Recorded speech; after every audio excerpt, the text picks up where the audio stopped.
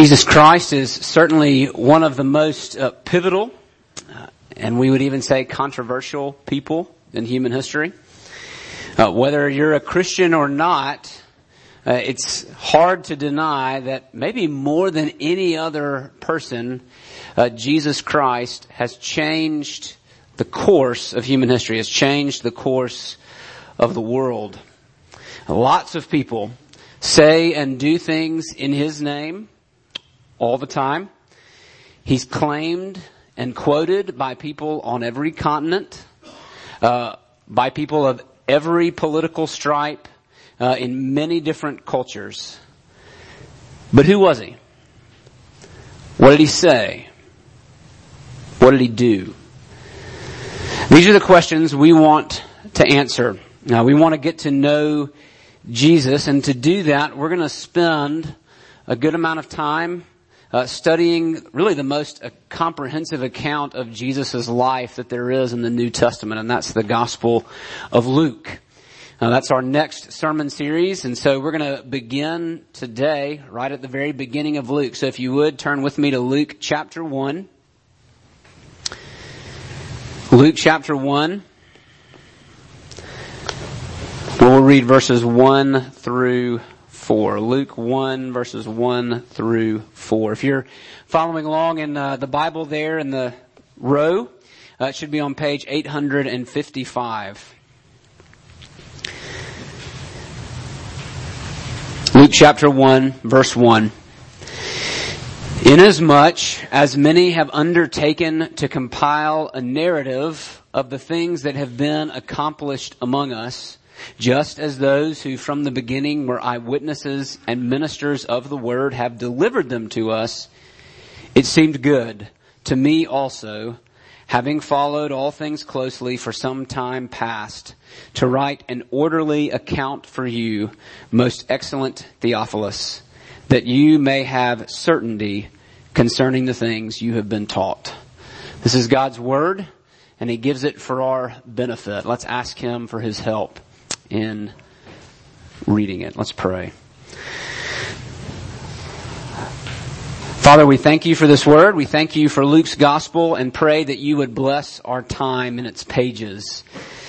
God, more than anything, we want to see Jesus, the focus of the scriptures, the center and sum of all Your revelation. What we would believe is our only hope. So God, would You bless our time, the reading, the hearing, and the preaching of Your word. We pray it in Jesus' name. Amen. One of my favorite jobs of all time so far has been being a ropes specialist at a summer camp. We had a 50-foot climbing tower and just a little over 100 kids to send up and down that climbing tower every week. And it was a lot of fun. And the first day was always the best day. And actually the first day of my training on the tower was my favorite day, because this was never something I'd done before. I'm actually not all that crazy about heights. There's a bridge in Chattanooga, in downtown Chattanooga, where like the floor of the bridge is actually translucent. Like you can see through it as you walk across it. I'm not keen. I'm not crazy about that. You're like walking over a busy street. Not my favorite place. So I'm not all that crazy about heights, but I loved working on the climbing tower. I love being the rope specialist, because so what we would do on the first day is every climber that we would get them to go about 15 feet off the ground, and then we would just tell them to let go. And what would happen? Nothing. Right? They would, given, the weight and how high up they were, they would fall just a bit, but then they would stop right there. Why? Well, because they're attached to a rope that can withstand about 2,000 pounds of force. So they're not going anywhere, right? They're attached from a rope that goes up to a pulley that goes down behind them to a belay. And that person holding the belay has got the rope locked off behind them. So that person's not budging. You see, the trick in climbing is to get people to trust the rope. To get people to trust that even if they let go, right? The trick in climbing, at least this kind of climbing, is not how strong your hands are. It's not how strong your arms are or your legs are. It's not how brave you are. The trick in climbing is trust. Being certain that when you let go, you're not going anywhere, that the rope is going to hold. And that's why Luke writes his gospel. He tells his friend Theophilus there in verse 4 that he writes what he writes so that Theophilus can be certain, can be sure that the truth about Jesus is true, that it is true truth, so to speak, that we can be confident of the message about Jesus. And so I want you to bear that in mind as we begin our look at the Gospel of Luke, that purpose statement, right? That we can be certain, we can be sure of the truth about Jesus. And there are three markers that I want to point out, three ways that Luke describes his report, his history. Three things that Luke is about.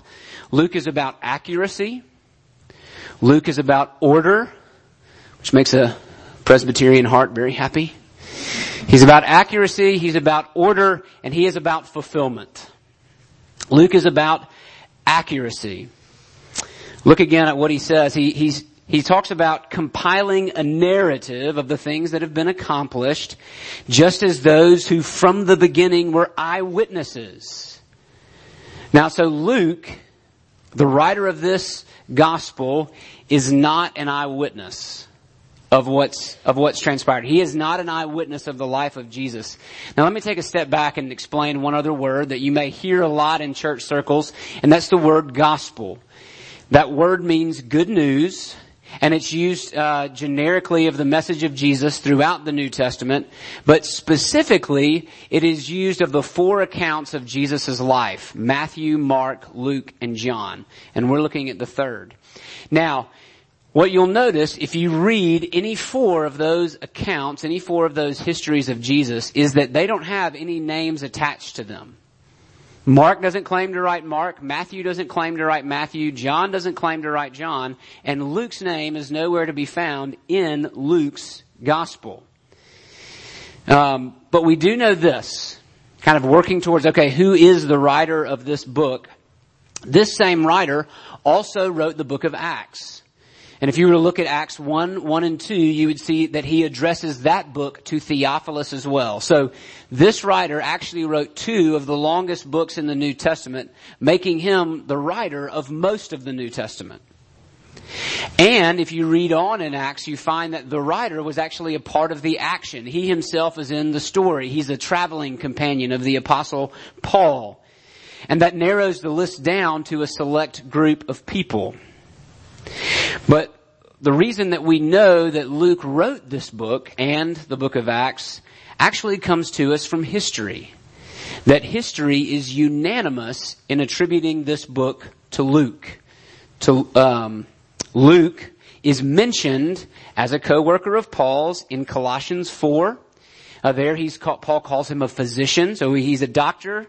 And we kind of see that in the language that he uses, that his Greek is a little more polished than some of the others.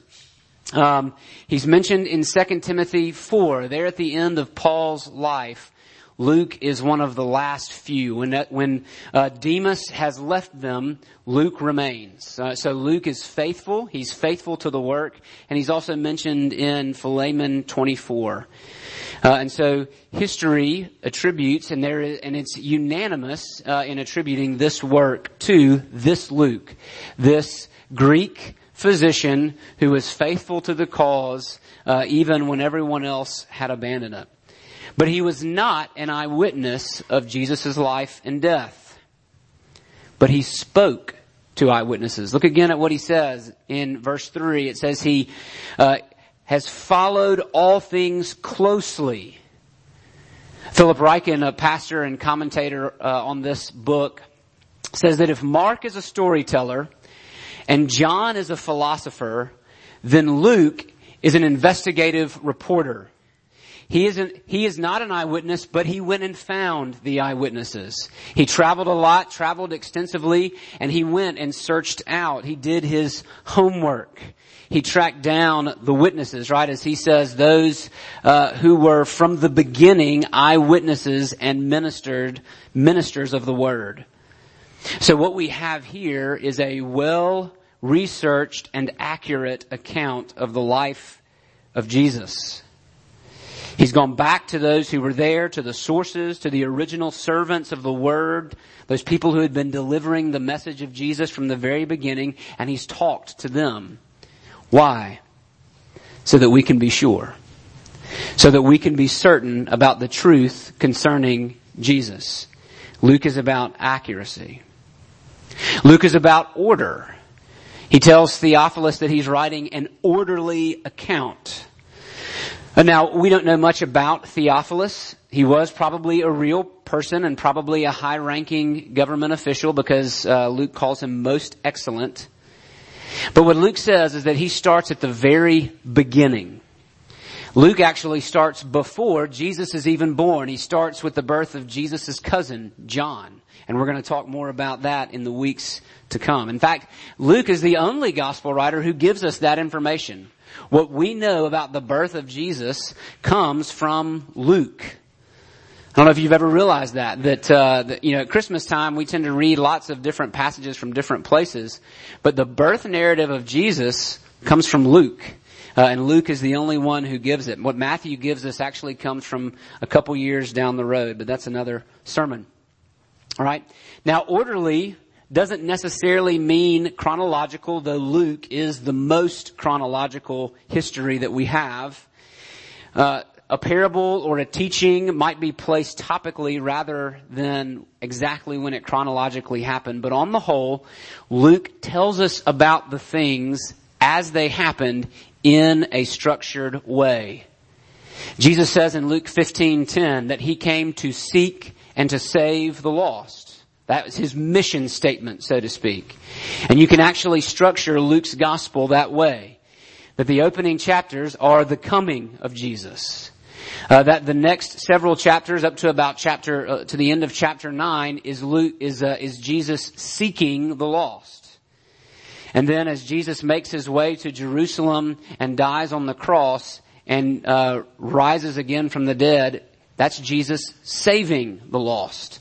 So Luke writes an orderly account. He's accurate, he's orderly, but maybe most important, Luke is about fulfillment. Look again at verse 1. He says that many have undertaken to compile a narrative, and this is what he's doing as well, to compile a narrative of the things that have been accomplished among us.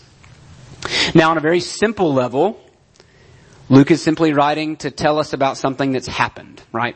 That could be when he says some things that have been accomplished, something that he's been a part of, something that's happened. Like others before him, he's putting together a history of what has happened. But there's a deeper sense to that word, accomplished. That word can also be translated fulfilled. So Luke is writing a history of the things that have been fulfilled among us. And as we go through Luke's gospel, you're going to see that Luke is all about God's plan. He's all about, he uses at several points this phrase, it was necessary. He had to.